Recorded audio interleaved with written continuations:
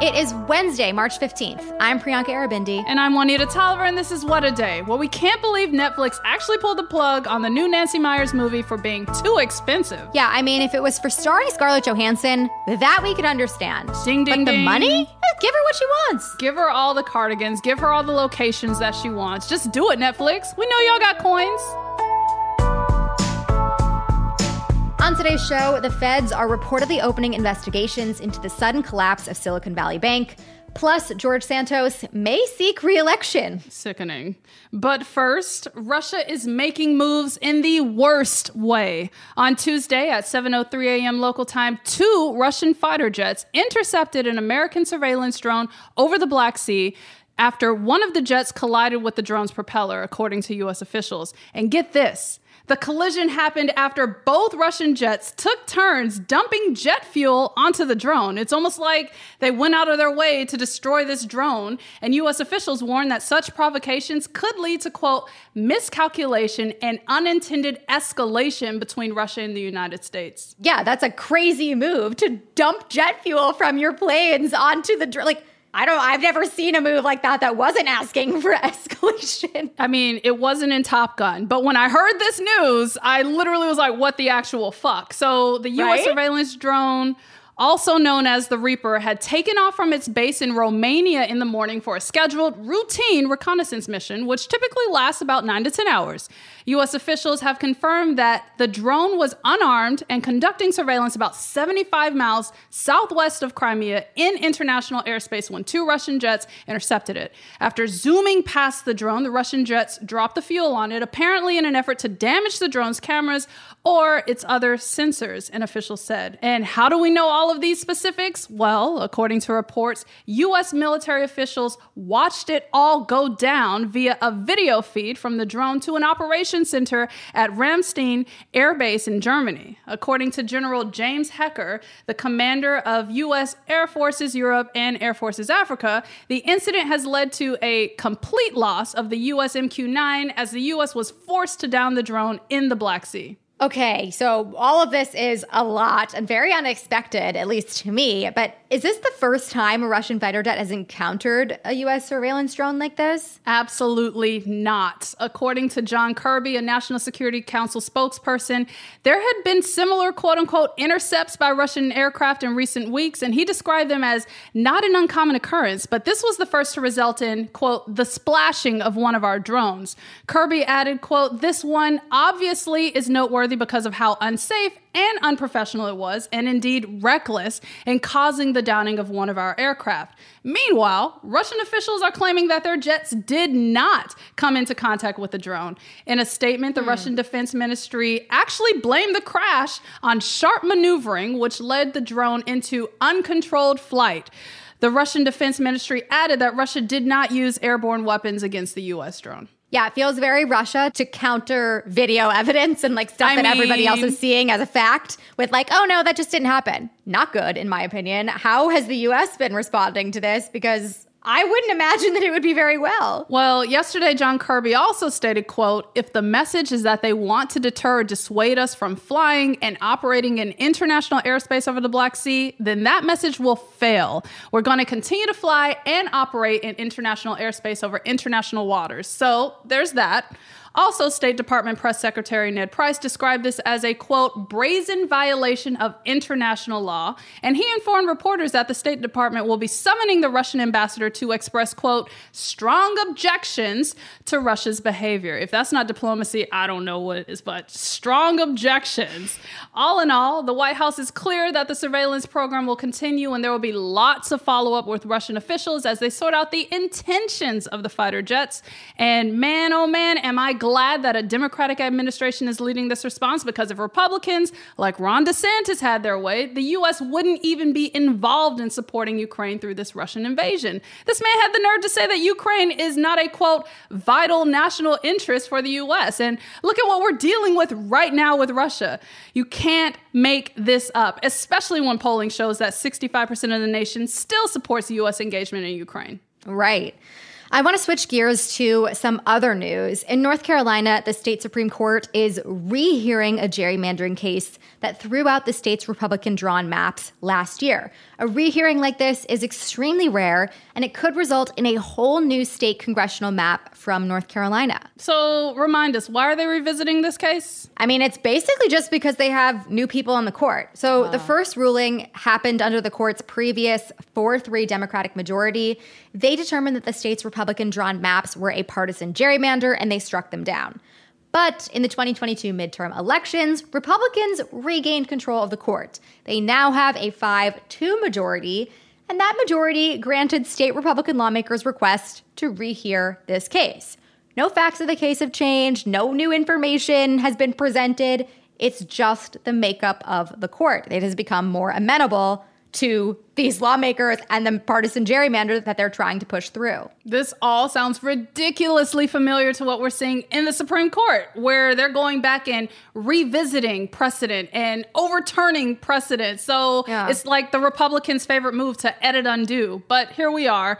This has implications beyond the state of North Carolina as well. Break that down for us. Yeah, I mean, we can start with the obvious. So if Republicans get their way, they could propose a new map that would have 11 Republican-leaning districts and just 3 Democratic-leaning ones. That would have major implications on the U.S. House of Representatives and helping Republicans keep their very narrow House majority.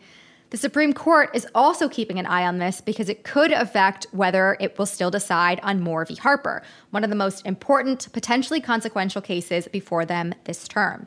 In Moore v. Harper, the court is supposed to decide on whether or not North Carolina's Supreme Court had the authority to strike down the gerrymandered congressional map because it violated the state's constitution.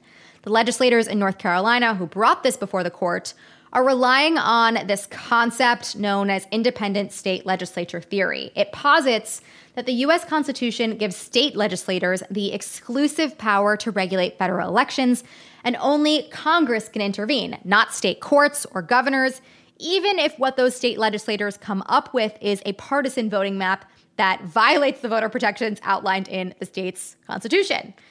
It's a lot of mental gymnastics. It doesn't really make sense. It requires you really willfully misinterpreting the law and the Constitution. I know Josie dug into this at length in our episode from December 5th of last year. We'll link to that in our show notes if you want some more details, but not good. Definitely doesn't look good if this is the precursor to them rehearing the case, but what can we expect next? I mean, the fact that North Carolina's Supreme Court is rehearing this at all is very telling. I'm not expecting good things out of this, especially with the makeup of the court now. As for the Supreme Court case, the justices have asked the parties in this case to file new briefs by Monday of next week on the effects of their rehearing. If North Carolina's court reverses their decision on the map, it could actually make Moore v. Harper's point moot. But we'll obviously keep following this case and the Supreme Court case. But that is the latest for now.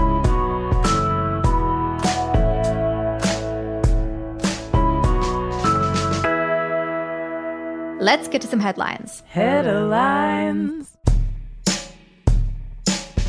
Both the Justice Department and the Securities and Exchange Commission have reportedly launched investigations into Silicon Valley Bank following its sudden collapse last week. Sources told the Wall Street Journal that while the separate probes are still in their early stages, federal prosecutors in San Francisco and Washington, D.C. are looking into whether the bank's senior executives engaged in any insider trading or violated other banking regulations in the days leading up to its failure. Separately, regulators in Massachusetts have started their own investigation into SVB's failing. The state is feeling a lot of the fallout because many of the startups and life sciences companies based there did business with SVB. Ohio's Attorney General has sued Norfolk Southern Railway. The federal lawsuit comes more than a month after one of the company's trains derailed outside the town of East Palestine, forcing emergency responders to release its payload of toxic chemicals to prevent a massive explosion. The 58-count complaint from Ohio Attorney General Dave Yost alleges that Norfolk Southern broke many state and federal environmental laws, and that the company was negligent for causing the accident in the first place. The suit is seeking an as-yet unspecified amount for damages to the surrounding environment and for causing a, quote, substantial amount of damage to the local economy. Norfolk Southern responded in a statement yesterday saying, quote, "We look forward to working toward a final resolution with Attorney General Yost. Meanwhile, residents of East Palestine have filed at least 6 class action lawsuits against the railway since the crash." An 11th atmospheric river hit California yesterday, dumping even more rain and snow across the already soaked Golden State. According to the National Weather Service, 70 flood watches and advisories were in effect statewide, along with avalanche warnings in the High Sierra and Lake Tahoe regions. And residents of dozens of communities near some of the state's major waterways, including the Sacramento and Salinas rivers, were forced to evacuate amid intense flooding. Along the Central Coast, crews scrambled to repair a levee break along the Pajaro River, which flooded a small farm town over the weekend. The storm also forced evacuation orders further south in Santa Barbara County, where officials warned that heavy rains could trigger mudslides in areas near wildfire burn scars. In a huge one for public health and environmental advocates, the EPA announced that it will soon require water systems nationwide to monitor its drinking water for 2 toxic chemicals. These chemicals are part of a class of chemicals called PFAS and known as quote-unquote forever chemicals because they don't break down, making them very harmful to the environment, and exposure to PFAS chemicals has been linked to cancer, liver damage, and many other long-term health conditions. This is the first time the federal government has ever enforced limits on PFAS pollution, and the policy move is a huge deal because PFAS chemicals have been found in hundreds of everyday items, from makeup to cleaning products, even our toilet paper. According to a study from 2020, over 200 million Americans have already been exposed to PFAS in their tap water. The new rule will take effect in mid-May. Glad they're doing something about it, but unclear why we weren't before. Better late than never is all I got. Yeah, is I guess the only thing we can say in this situation. Next, an update on the beat that we're calling insulin sanity. Novo Nordisk, one of the world's largest insulin manufacturers, announced yesterday that it plans to lower the price of its insulin products by 75% in the US. The move follows plans made earlier this month by its competitor Eli Lilly to lower the prices of its own insulin. And to give you an idea of just how big a deal this is, a pack of 5 Novo Nordisk injection pens currently costs nearly $560. The new cuts would bring that price down to about $140. The price drop will cover insulin that comes in vials as well as injection pens that over 30 million Americans depend on to manage their diabetes. The price change is set to go into effect in January of next year. Yesterday, embattled Congressman George Santos filed the paperwork necessary to, get this, run for re-election in 2024. Honestly, this man has no one who loves him enough to tell him, this is stupid. What are you doing? No one's questioning anything here. Clearly. While the paperwork is not in itself a campaign announcement, it allows the freshman congressman to fundraise. Fundraising is, of course, George's strong suit, as he has a habit of making money mysteriously appear. Santos, who was elected in November to represent parts of Long Island and Queens, is currently under formal investigation by the House Ethics Committee, as well as federal and state investigators for campaign finance violations, among other things. And just last week, CBS News reported that Santos was linked to a Seattle area credit card fraud scheme from 2017. Re-election to Congress would be an uphill battle, to say the least. Back in January, 78% of Santos's own constituents said they believe Santos should step down from office, but as they say, denial ain't just a river in Egypt, and Shameless isn't just the show Jeremy Allen White was on before the bear. Literally, Santos, bruh, what? This has to just be a ploy for money. There's no way this man thinks he's going to win this election, but I'm sure something with that fundraising, quote unquote, is what he's after here. That's my guess. He said, I need to embezzle some money. Yeah. Help. While I still can. Allegedly. That's my guess. Allegedly. Come on. And those are the headlines. We'll be back after some ads.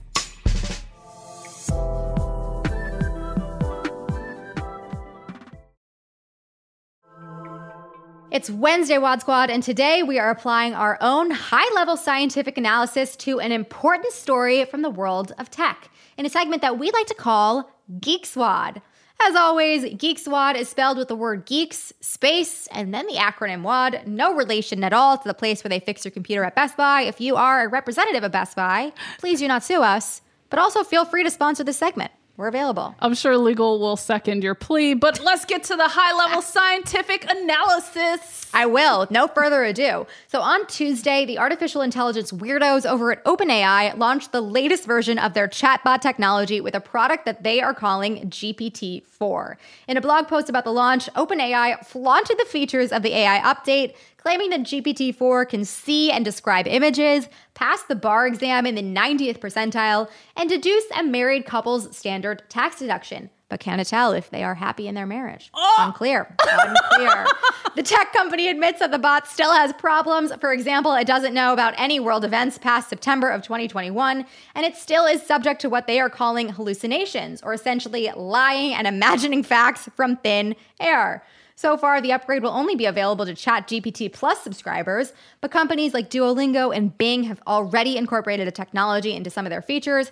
So, Juanita, while I am waiting to see if ChatGPT Plus gets any good TV shows before I throw any money their way, how are you feeling about the recent explosion of AI technology? Hard fucking pass. And I just want to emphasize the date, September 2021. So this is going to be peak vaccine misinformation, peak COVID misinformation. This, with its hallucinations and lying and imagining facts, is giving Trump supporter, and I want nothing to do with it. Yeah, not into it at all. Though I'm a little bit confused about the term hallucination, which I think is extreme. Like, that conjures something for us, sentient beings. But OpenAI, doesn't have a brain. So where is it having these hallucinations? I think this is the wrong term. I'm a little confused by this. Or maybe we have someone explain. We should, one, have someone explain, but two, I'm going to hypothesize. This is scientific analysis effort. All right, we're doing science. I feel like this is the imprint from the coders. In a past life, I used to code, but coders leave traces of themselves. So I feel like this might be something that the developers put in here on purpose. On purpose? Or maybe even do you think people can do it without even knowing they're doing it? Yeah, because of course there's this thing called unconscious bias. That's why most tech is racist. So let's add in some mental health issues, And suddenly it needs a prescription. Right. Anyways, if you can take care of that, please let us know. That was Geek Squad. Remember to restart your computer every 3 months to a year. I don't know what happens if you don't, but just do it. Your computer will shut you down. Yes, that happened to my computer literally 20 minutes ago. As we started to read the section, it was really weird. She's not exaggerating, y'all.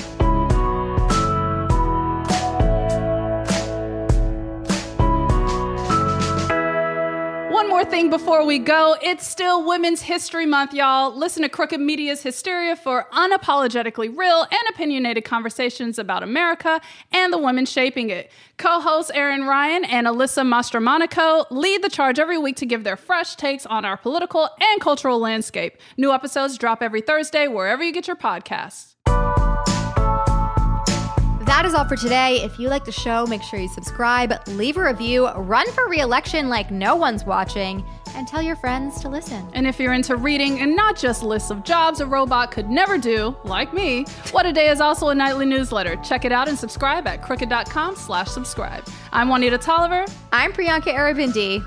And just retire, George. How about, George, you make it through one term? Can we talk about that? It's March. I mean, I don't want him to think that we're encouraging him to make it through the term. I would rather he just drop out. But facts. I think, yes, you are correct. He is getting way ahead of himself. Simmer down, friend. Simmer down. Yes.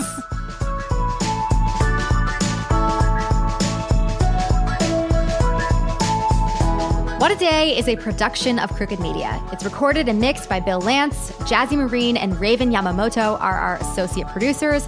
Our head writer is Jossie Kaufman, and our executive producer is Lita Martinez. Our theme music is by Colin Gilliard and Kashaka.